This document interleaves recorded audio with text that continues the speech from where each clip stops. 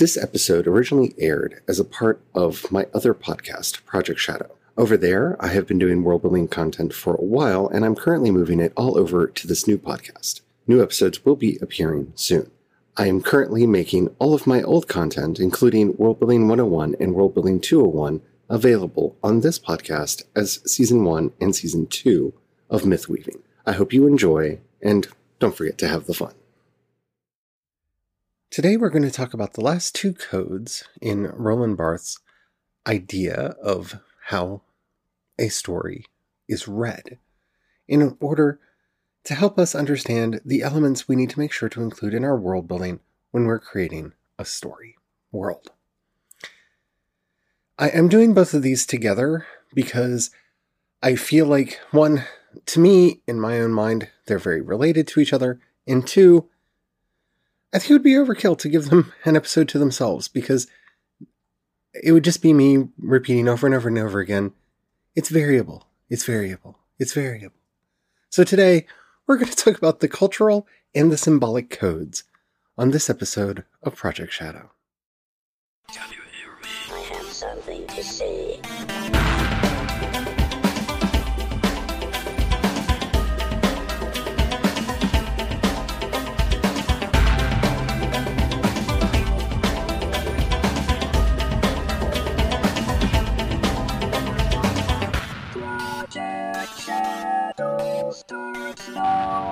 Hello everyone, how are you doing today? My name's Charlie. You might know me better as sci-fi fantasy writer C.E. Dorset. And today is going to be the last episode in our world building project for just a little bit. We've been talking about world building a lot, and I've given you a lot to think about and to chew on. So I'm going to take the next set of episodes to do something a little bit different for a little bit. And then we're going to come back with a vengeance, because trust me, we're not done. We're not done. But given everything that's going on right now, I want to talk about something else for just a few episodes. All right? If I sound weird today, I apologize. Today was the first day where I had to start canceling things, services that I tend to rely on to get my work done, because, craziness in the world. So I'm a little bit bummed. I'm fine, but I'm just a little bit bummed. Money is money. And I know a lot of us are going through it. It's just, I knew I would eventually have to do it, but today was the day that I had to actually start doing it. So, yeah. Anywho, on with the show. Oh, man.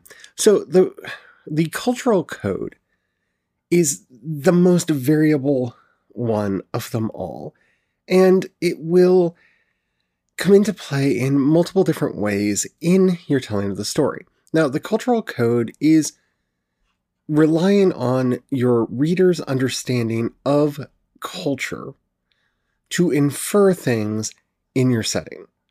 This is not the culture of the people in your setting. This is not the culture of the various populations that you're writing about.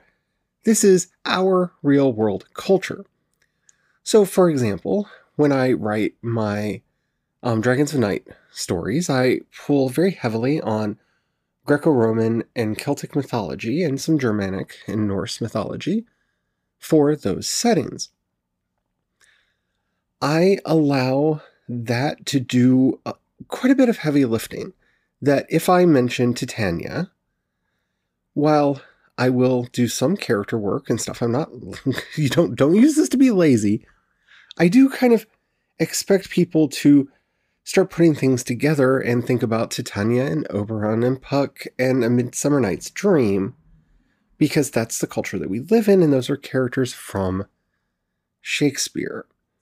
When I make references to various Celtic myths or to various Greek, Roman, or Norse myths, I do have a certain expectation that the readers are going to be bringing some baggage with them.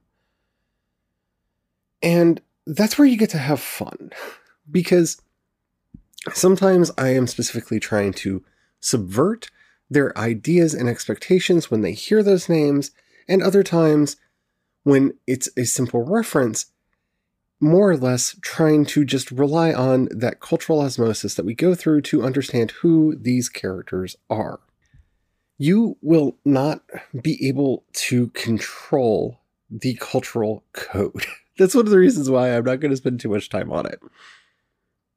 You don't know what preconceived notions your audience is bringing to the work, and that's what will bring references that you may not be expecting. This is why, for the many people who remember older versions of Return of the Jedi, you remember the Ewoks singing a particular song during the celebration that is no longer there. Because unbeknownst to the creators at the time, especially as Star Wars was becoming a global phenomenon at that point, and nowhere near the point that it is now, they didn't realize that some of the, what were thought of as nonsense words that the Ewoks were singing were very dirty and offensive in other languages. And you can't help that people are going to bring that in. And it was decided that that song would be redone in a way that wouldn't be as offensive to people who speak those languages. I have found this out for myself when I have made use of several Ozarkian and Southern colloquialisms. I'm a Missourian by birth, and I tend to have some of those phrases in my back pocket that I have learned that speakers of English in other countries, oh, you use those words very, very differently, and I was saying some very offensive things to people in other countries that in my country would have just been lighthearted banter. So I have tried to be compassionate and learn those phrases to the best of my ability so that I don't accidentally misuse them and accidentally do X-rated content when I'm trying to do more all ages content. And that's kind of the problem that you're going to have when you're dealing with the cultural code. You don't know what you don't know. And so you're not going to be able to manage this as well as you think. Now, this code, more than any of the others, has kind of become the lingua franca of the modern world. Stranger Things, they base most of their world building and a lot of their character work out of this idea of nostalgia and pulling on those cultural touchstones to bring the audience into the story and into the world. They rely on a lot of those cultural references right from the first shot where we see the boys playing D&D in the basement all the way through. They really rely on that to convey a lot of the more subtle ideas that they're trying to get across. And I say subtle and I pause because the Duffers are fun storytellers, but it is kind of heavy-handed in some ways and super subtle in others. Your mileage may vary. But you see this all the time in a lot of the newer nostalgia media that's been coming out.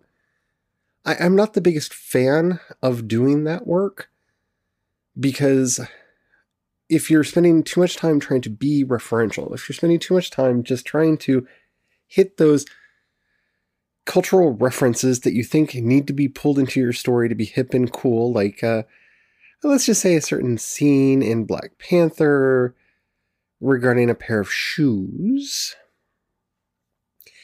it can seem odd and a bit out of place. You know, the odd references to the dabbing and the flossing, and you know what I'm talking about. Use this ingredient sparingly. It can really feel like you're trying way too hard. If you don't understand that, try to watch a modern film that takes place in the 80s and see exactly how often, just to try to get that across, they have characters going like totally tubular and everybody's talking in like a Valley Girl accent and all of that. when that is unnecessary and really heavy-handed. Yeah, it doesn't always work. Not everybody in the 90s was a grunge kid. I was a goth in the 90s. And so, but that doesn't mean that I don't know who Kurt Cobain is. And it doesn't mean that I didn't listen to his music. I was just listening more to like Switchblade Symphony and Christian Death than I was to the others. Type O Negative especially. I was really into Type O Negative. So be careful, be mindful with your cultural references. One, if they're not as perennial as you think they are, they will make the work feel extremely dated very quickly.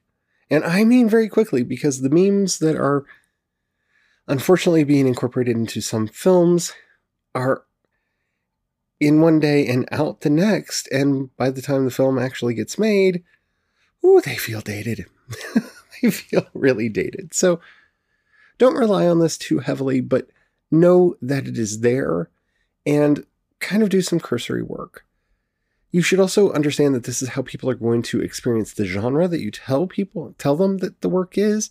So if you say that it is going to be in a particular genre, they will bring certain cultural expectations with them to that genre that you must then either subvert or utilize. And yeah, just be warned. People will bring themselves to the text. There's nothing you can do about that. You should just be ready for it and try not to overly pander to what you want them to bring to the text. The symbolic code, on the other hand, is something that you have a lot of control over. But again, be very careful how you use it. The symbolic code creates meaning in the text through the arrangement of the elements that we created in our character code. How do the groups oppose each other? How are they in conflict? How are they the same? These themes, crucibles, conflicts of the story all come together and turn certain things into marks, signs, signifiers that carry with them a deeper meaning than they would ordinarily have if they were all by themselves. Do not think of the symbolic code merely as the place where you create symbols. It's so much more than that. And it's also how you properly create a symbol. Because a symbol is only a symbol if it is empowered through the story. So I can tell you that a heart is a symbol of love. And we as a culture look at a heart and we see it as a symbol of love. That's the cultural code. That is not the symbolic code. If I want a heart in my story to be symbolic of love, maybe I show my two characters sitting side by side with a pen in each hand and each one draws half of a heart. And it means something. It's a symbol of connection. Maybe they have those heart necklaces that break into two halves and they each wear one.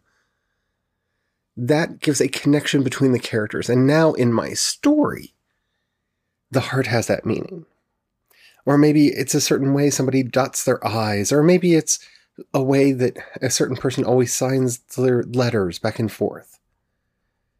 If I do not give that symbol a meaning in my story through how it is used in connecting my characters, my places, my groups, my nations together, then it's purely cultural, and I have to rely on the previous code, the cultural code, and how people perceive that symbol in my story.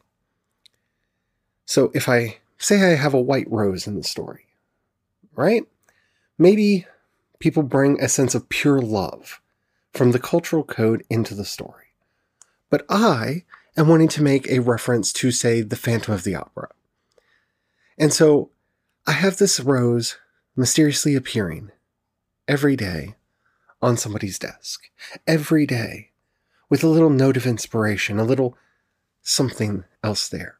Now that white rose is taking on the symbolic meaning of this relationship, this unseen relationship. Why is the rose being set there? Who is setting it there? Why are they doing it? What does it mean? All of those new questions start coming about. How do the characters fit together? What are the motifs that fill the story? What symbols are in the world and how are they used? How are the themes going to be explored in the narrative? These are all the ways that we turn a cultural symbol into a symbol for our stories. See, the Holy Grail, for example, has a lot of meanings. It has a lot of meanings. In my first books, Liquid Sky, I actually took a version of the Holy Grail story, and the Holy Grail, or the Toasa, is symbolic of a shared cultural legacy. It is the power to create and destroy through tales. And the stories that are told using it have the power to change everything.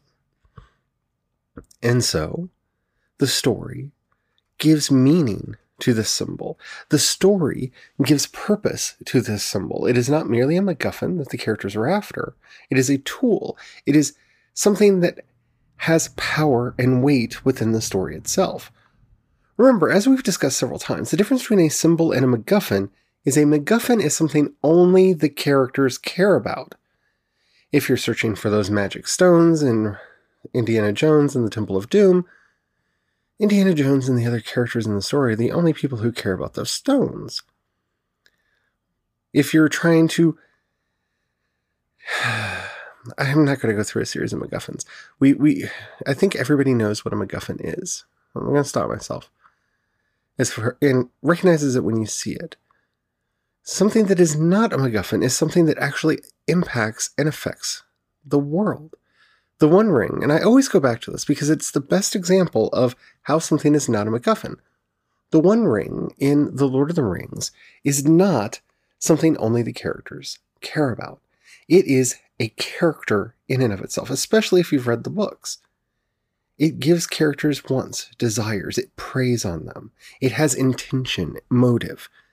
It finds ways to move them into places that they will find most advantageous. It whispers dark whispers into their ears and makes them think things that they never would think before. It brings out the darker, more sinister aspects of their personality and causes them to not want to let it go. It has an addictive quality. It controls them. It owns them. And it wants to dominate everything. And it wants to return to its master.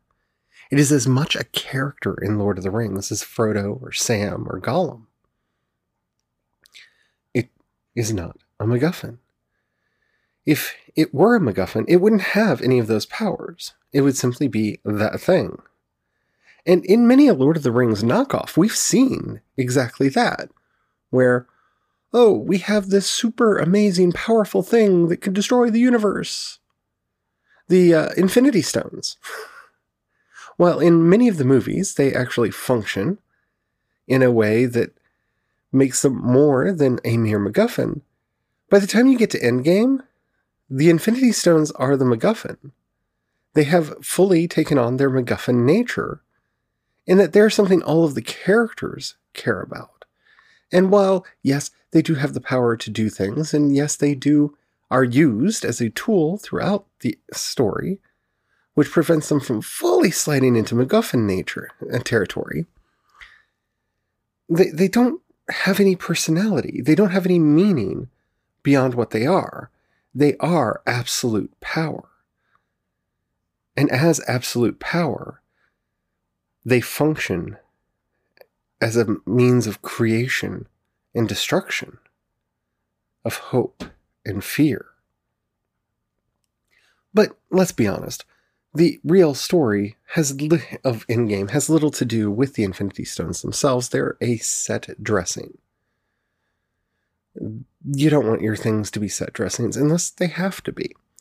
If you can invest them with meaning, you can invest them with personality, do so. Remember, when we're talking about symbolism, it's all about how we arrange our characters. When I say a stag is attacked by a wolf, or a wolf is killed by a stag. If you're a fan of the Game of Thrones TV series or the works of George R.R. Martin, you probably immediately thought of two noble houses and the events that transpire between them. And rightly you should. This is a symbol that is given meaning through the actions of the characters, through the actions of the world and the relationships that impart that meaning to it. And that's what you want to accomplish in your story. And that's all a symbol really is something that takes on meaning because it functions as the means of the relationship between two other things. It's a mediator. I hope that all made sense. I really do. If you have any questions, comments, or topics you'd like to hear discussed on the show, down in the show notes you'll find a link to the voice message system. Keep it short, keep it clean. I would love to hear from you. If you'd rather hit me up on social media, I am CE Dorset on both Twitter and Instagram, and you can find links to everything that I do over at projectshadow.com. All right, like I said, today's going to be the last of the world building episodes for just a little bit because I want to play around with a few other ideas on the show. I want to have some fun, bring some variety in, mainly for myself, but hopefully it'll be stuff that you all will enjoy as well. I hate to say this given the times that we live in, but if you have any money that you can pass my way, down in the show notes, you'll find a link to both listener support and my Patreon. Thank you to everybody who does that. It helps out so much more than you know. If you don't have any money right now or you don't feel like giving, don't worry. I really, truly understand that. But if you know anybody that you think would like any of the things that I do, please share it with them. That helps out more than you know. Alrighty, we're getting close to the 1,000th episode. I'm very excited. Until next time, stay well, stay safe, and don't forget to have the fun. Bye.